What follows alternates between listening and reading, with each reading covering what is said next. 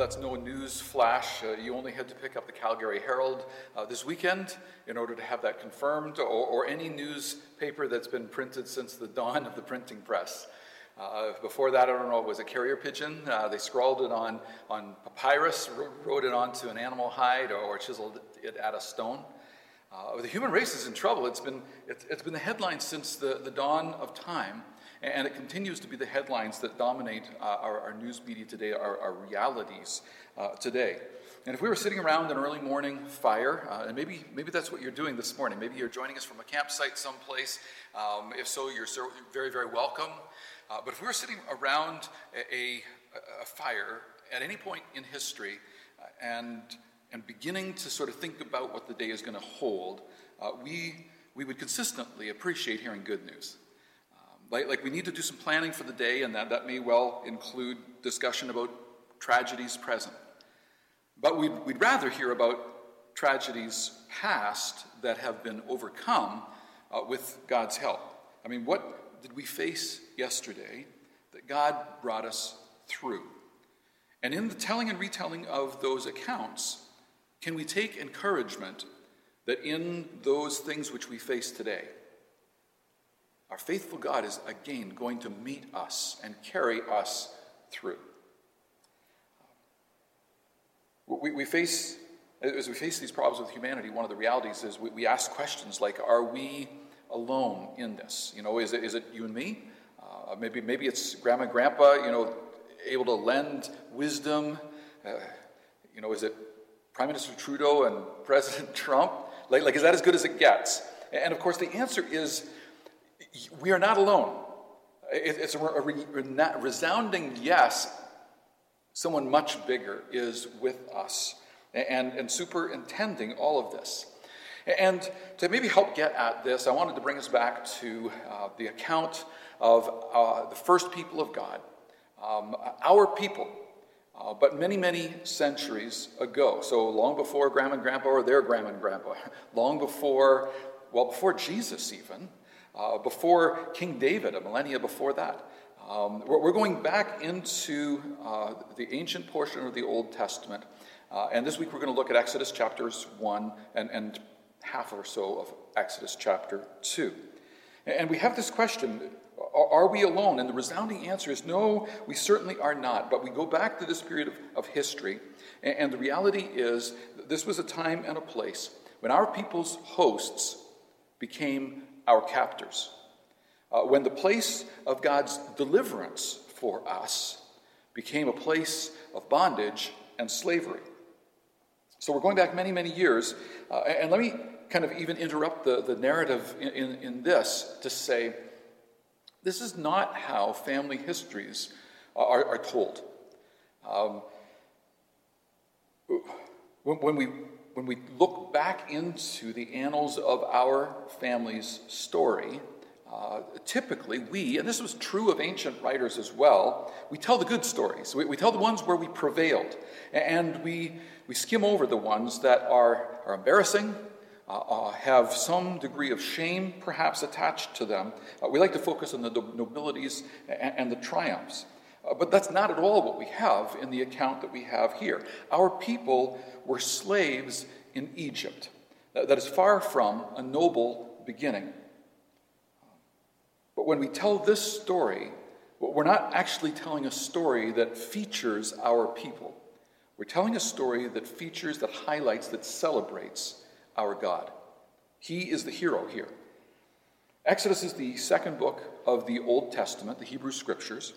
It's the second book in what's called the Pentateuch. That's a grouping of the first 5 books of the Old Testament. They're rightly read together, intended to kind of seem in certain ways together. And Exodus, the book of Exodus, opens with Israel in crisis, and immediately we as readers, we would need to say, well, what happened? Like when we last left our friends, they were in a good spot. If you were with us last Sunday, Tricia Palmer shared from the closing chapters of the book of Genesis, and God had rescued the family of Jacob through the hand of Jacob's younger son, Joseph. and delivered them into Egypt, where he provided for them during an enormous and devastating famine. And God used Joseph not only to save his own family, the family of Jacob, son of Isaac, son of Abraham. Okay, so we're talking about the patriarchs of the Hebrew people, Abraham, Isaac, and Jacob, Jacob's younger son, Joseph. God used Joseph to save not only the family, but to save all in Egypt who would receive the help, and all in the ancient world who would come to Egypt for help. It was an extraordinary provision. Through 7 years of famine and drought. Well, by the time we get to the opening chapter of Exodus, hundreds of years have passed. Scholars debate whether it's about 250 or whether it's more like 400 years that have passed. There's a reasonable discussion to be had about either one. But obviously, immediately we come to face with the reality that things are not as good as they were. In fact, things have turned very badly for the children of Jacob. Jacob's name was changed to Israel, the children of Israel. So let me read it for you. Exodus chapter 1. I'm going to start in verse 8, and I read down to verse 22. I'm going to read from the New Living Translation, and this is the word of the Lord. Exodus chapter 1, verse 8. Eventually a new king came to power in Egypt who knew nothing about Joseph or what he had done. He said to his people, "Look, the people of Israel now outnumber us and are stronger than we are. We must make a plan to keep them from growing even more. If we don't, and if war breaks out, they will join our enemies and fight against us. Then they will escape from the country." So the Egyptians made the Israelites their slaves. They appointed brutal slave drivers over them, hoping to wear them down with crushing labor. They forced them to build the cities of Pithom and Ramesses as supply centers for the king. But the more the Egyptians oppressed them, the more the Israelites multiplied and spread, and the more alarmed the Egyptians became. So the Egyptians worked the people of Israel without mercy. They made their lives bitter, forcing them to mix mortar and make bricks and do all the work in the fields. They were ruthless in all their demands. Then Pharaoh, the king of Egypt, gave this order to the Hebrew midwives, Shiphrah and Puah. "When you help the Hebrew women as they give birth, watch as they deliver. If the baby is a boy, kill him. If it is a girl, let her live." But because the midwives feared God, they refused to obey the king's orders. They allowed the boys to live, too. So the king of Egypt called for the midwives. "Why have you done this?" he demanded. "Why have you allowed the boys to live?" "The Hebrew women are not like Egyptian women," the midwives replied. "They are more vigorous and have their babies so quickly that we cannot get there in time." So God was good to the midwives, and the Israelites continued to multiply, growing more and more powerful. And because the midwives feared God, he gave them families of their own. Then Pharaoh gave this order to all the people: "Throw every newborn Hebrew boy into the Nile River, but you may let the girls live." We'll pause in the telling of the story at that point. These were overwhelming difficulties. The people of God were being threatened with absolute annihilation. I mean, you remove the boys, and eventually there will be no more family. And the place of their deliverance, centuries before, had now become the place of their enslavement. And the pregnant question for us as readers is, where's God? I mean, where did God go in all of this narrative? You may have noticed that in those verses that I read, not once did we hear reference to God. Not once did his name appear. And so if we're sitting around the fire and having the storytelling time looking back, we might pine. I mean, God took care of great-great-grandfather Abraham, and he promised him that he would take care of his children. And then God took care of great-grandfather Isaac, and that was also true of grandfather Jacob. And Egypt was the place where God effected their rescue from dire circumstances. Is he now bringing disaster on we, his people? And one of the many things that I love about the Scriptures is how consistently we find that the questions that they were asking then are the questions that we are asking now. Where is God? Where did he go? Like has he noticed? Has he noticed the oppression of his people? We would be asking, has he noticed there's a pandemic going on? Has he noticed that there's death and that there's mayhem, that there's stress and great concern? Has he noticed the economic turmoil that not just our nation but our world is experiencing, the financial jeopardy that seems to be looming? Is God taking notice of the oppression that continues to abuse at least certain people in our world? It's still going on. Like, does he know that Black Lives Matter? Does he know that women who are being slave traded today, that their lives matter? Like, has God forgotten that unborn lives matter? I mean, the human race is in trouble. Where is God? Now, the reality in the text that we're reading this morning is that God is profoundly present. And this is true today for you as well. God is profoundly present, whether in the text his name is mentioned at all, or whether in your life or mine we can clearly identify where he is at work. Now I want to take you back to the text of Exodus and invite you to notice a couple of things with me. Exodus chapter 1, verse 8 reads as follows. Eventually, a new king came to power in Egypt who knew nothing about Joseph or what he had done. Now something clearly had changed here politically. Historians and biblical scholars have several theories about exactly what window of time this fits into. It may have been one of those periods of time in Egypt's known history where there was political instability going on. A weak king, things had changed, beginning of a new dynasty. Or it could be, as the NIV translates this, a new king to whom Joseph meant nothing came to power in Egypt. In other words, he just didn't care who Joseph was. Whatever exactly went down politically there was change, and it did not bode well for the children of Israel, the children of Jacob. Now notice something else here in verse 9, right after that. The narrator tells us this. He said to his people, Pharaoh said to his people, "Look, the people of Israel now outnumber us and are stronger than we are."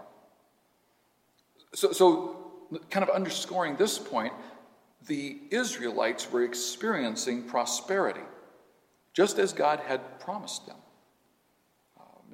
He had promised Abraham that he would make him into a great nation, that he would give him land, that he would give him, his children would be as the stars of the universe. And that blessing is being realized here. But now the neighbors are maybe looking on with some jealousy, perhaps. Certainly with suspicion and fear. Pharaoh himself articulates that.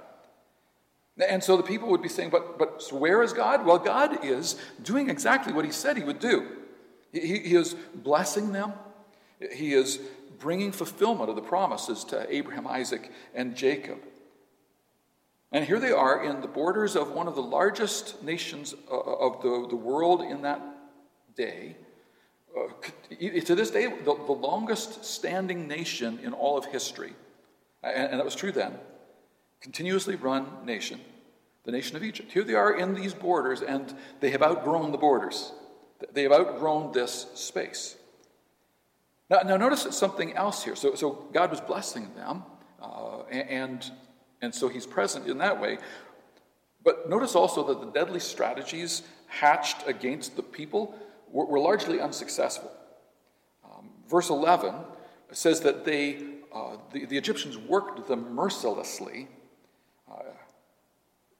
And the strategy, the idea is, look, we'll wear them down so badly that they will come to the end of each and every day so utterly exhausted and bruised and beaten up and spent.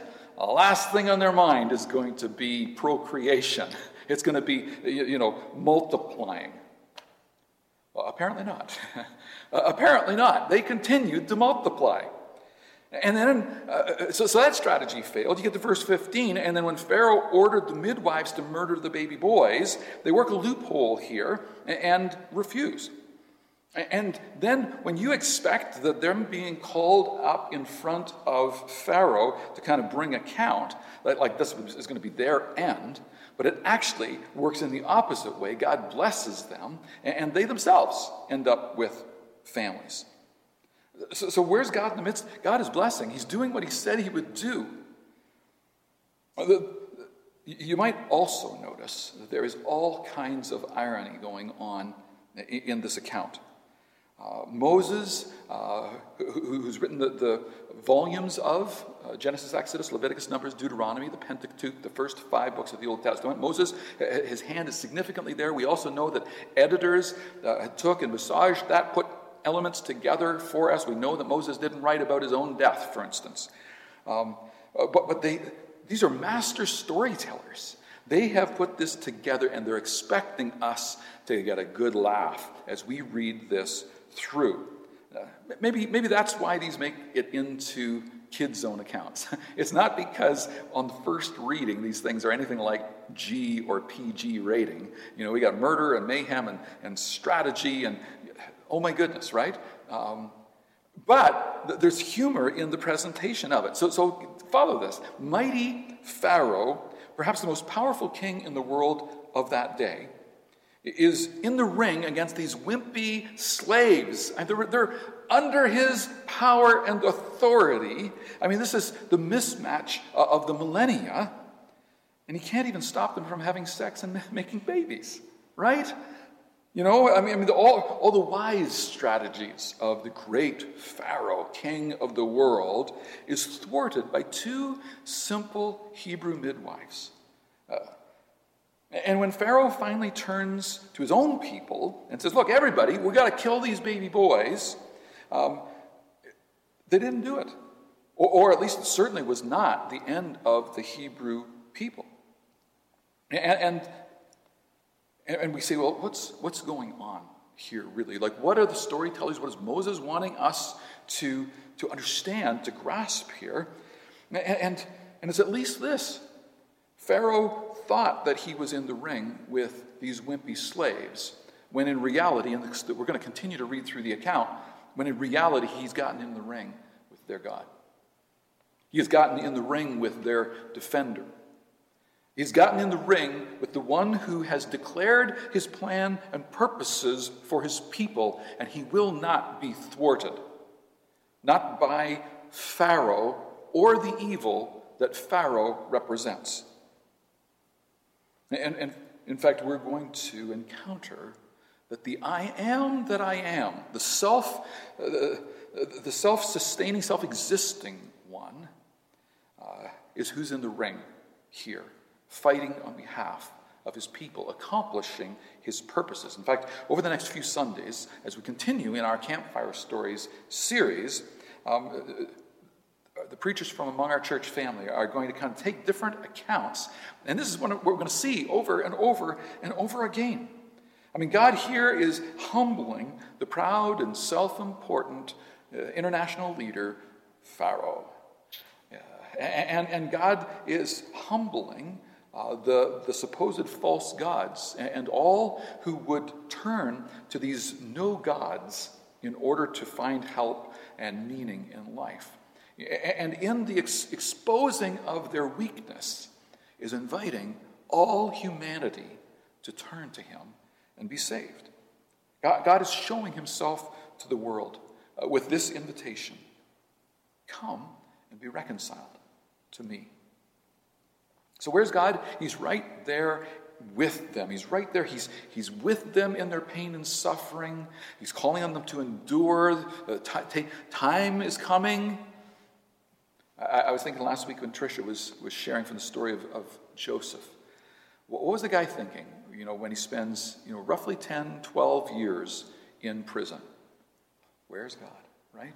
Like, God just doesn't seem to be in the hurry we think he should be in to accomplish his work. And we see that here as well. For the majority of those 250, 400 years, the Israelites had experienced prosperity. Now things have turned. Where's God? He's right there with them, and he's working his plan. And he's doing it through what we'll call subtle preparations. If you haven't downloaded sermon notes from our website, I'd encourage you to do so.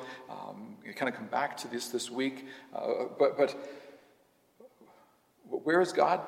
Where has he been in all of this? Well, he's been right there in the midst of his people. And he's at work with subtle preparations. Let me read that for you. Chapter 2, starting at verse 1. I'm just going to read down to verse 10. About this time, a man and woman from the tribe of Levi got married. That's nice, isn't it? A love story, right? We like a little romance in our narratives. The woman became pregnant and gave birth to a son. She saw that he was a special baby and kept him hidden for 3 months. But when she could no longer hide him, she got a basket made of papyrus reeds and waterproofed it with tar and pitch. She put the baby in the basket and laid it among the reeds along the bank of the Nile River. She's technically fulfilled what Pharaoh said. The baby's sister then stood at a distance watching to see what would happen to the baby. Soon Pharaoh's daughter came down to bathe in the river, and her attendants walked along the riverbank. When the princess saw the basket among the reeds, she sent her maid to get it for her. And when the princess opened it, she saw the baby. The little boy was crying, and she felt sorry for him. "This must be one of the Hebrew children," she said. Then the baby's sister approached the princess. "Should I go and find one of the Hebrew women to nurse the baby for you?" she asked. "Yes, do," the princess replied. So the girl went and called the baby's mother. "Take this baby and nurse him for me," the princess told the baby's mother. "I will pay you for your help." So the woman took her baby home and nursed him. Later, when the boy was older, his mother brought him back to Pharaoh's daughter, who adopted him as her own son. The princess named him Moses, for she explained, "I lifted him out of the water." God was taking action. The narrators are having some fun with us, helping us see the humor of what's taking place here. And all the action seems to be happening in little, subtle ways. For instance, God is at work through seemingly insignificant people. I mean, if we were making a movie about this, we might call it 5 Women and a Baby.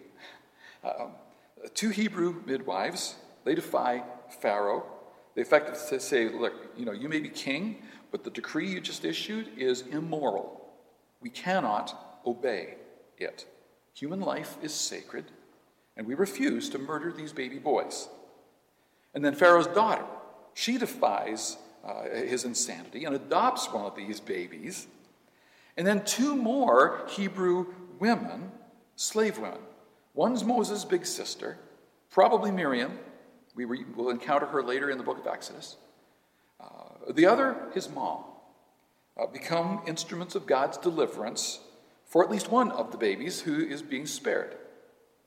I mean, the Hebrew people survived, so we've got to assume that many more baby boys survived as well. But we're hearing about Moses, because Moses is the baby that God is going to use to effect the delivery of his people. Subtle preparations. I mentioned the irony that's present in the story, and we run into it again here. I mean, I'm sure it was not funny in the living of it, but it was in retrospect. It was being able to look back and to be able to see, look what God was doing. Isn't that hilarious? Like, did you notice the words of the Egyptian princess? We're talking about irony here. The narrator tells us the princess named him Moses, and so she exclaimed, "I lifted him out of the water."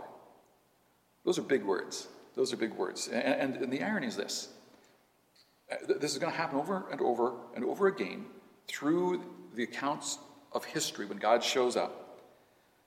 There will be those who will defy God and stand in opposition to his blessings and in opposition to his good work. They will oppose him, like Pharaoh.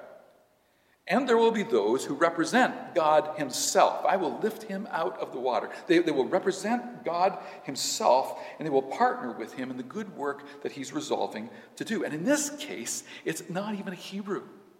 This is a non-Hebrew whom God is going to use in order to effect his deliverance. And we as readers are invited to chuckle right along. I mean, not only that, but these are women in a man's world. Like that. All the big and powerful people, none of them are the ones that are being the heroes God's using here. A third kind of point of irony, she represents the government. Like this is a Pharaoh's daughter. It's not just some random Egyptian that's gotten involved. And so we're being cued that God is at work in the subtle preparations. He's been there for days, weeks, months, for years, even for centuries. God has been at work.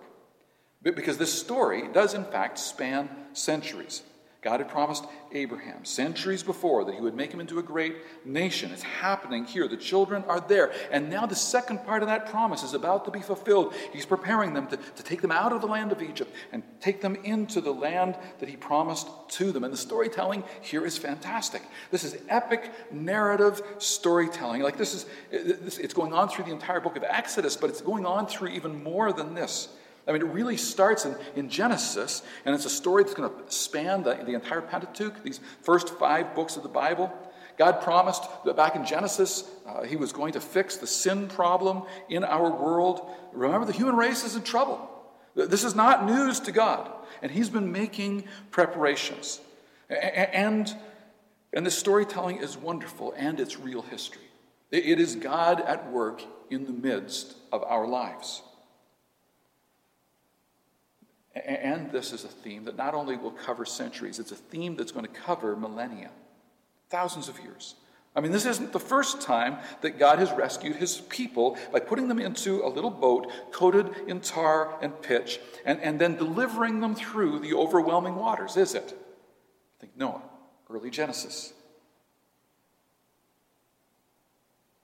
And maybe you've noticed that this story of God using a little baby to rescue his people has some foreshadowing, some overtones of another baby who was placed in a boat-shaped manger many years later.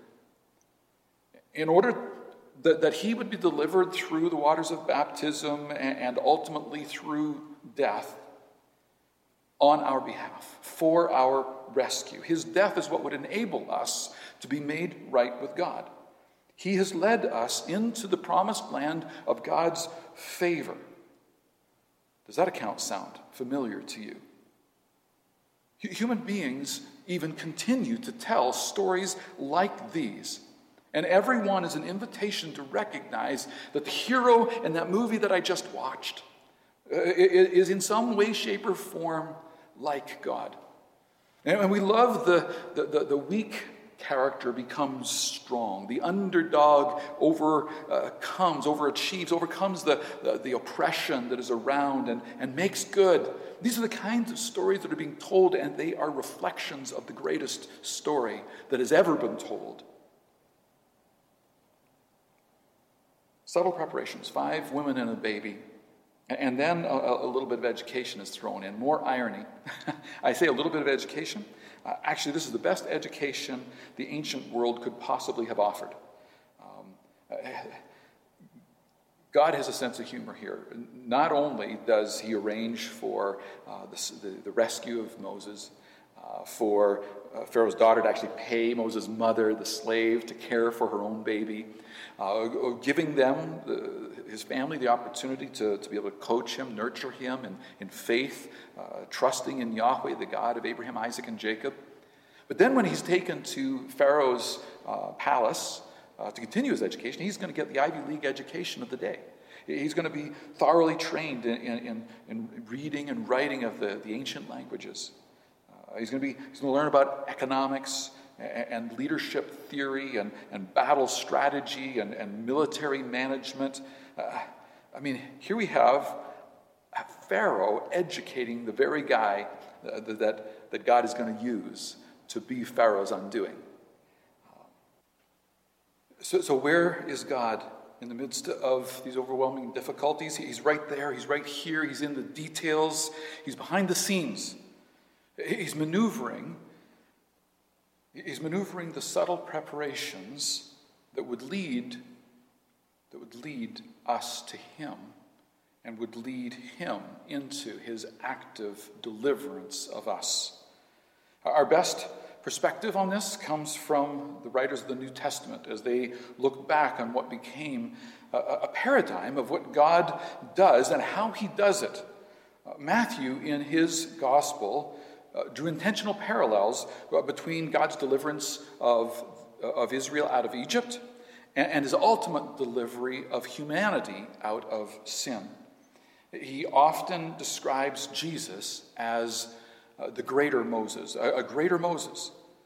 But listen to what the writer of Hebrews says. Later in the New Testament, Hebrews chapter 11, what's often called the Hall of Faith. We jump in at verse 23, and the writer says this, pardon me.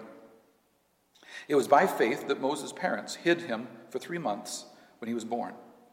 They saw that God had given them an unusual child, and they were not afraid to disobey the king's command.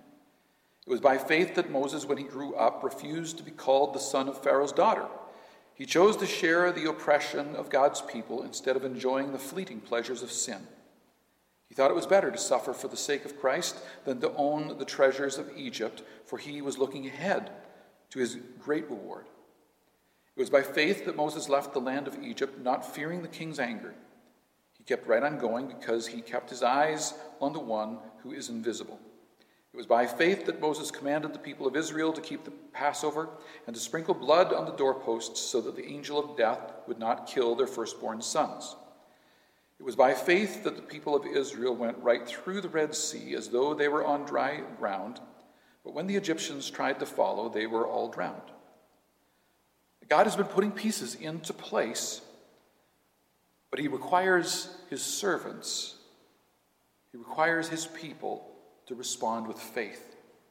I mean, the women needed to believe there was a higher moral ethic and that they would put their faith and trust in God rather than their faith and trust in Pharaoh. This would be true of Moses too. We're going to see it in the weeks ahead as we go through the accounts of his life. Will he trust God? So Old Testament scholar Terence Fretheim writes the following. He says, the choice of the 5 women in chapters 1 and 2 entails much risk and vulnerability for God. That risk is real.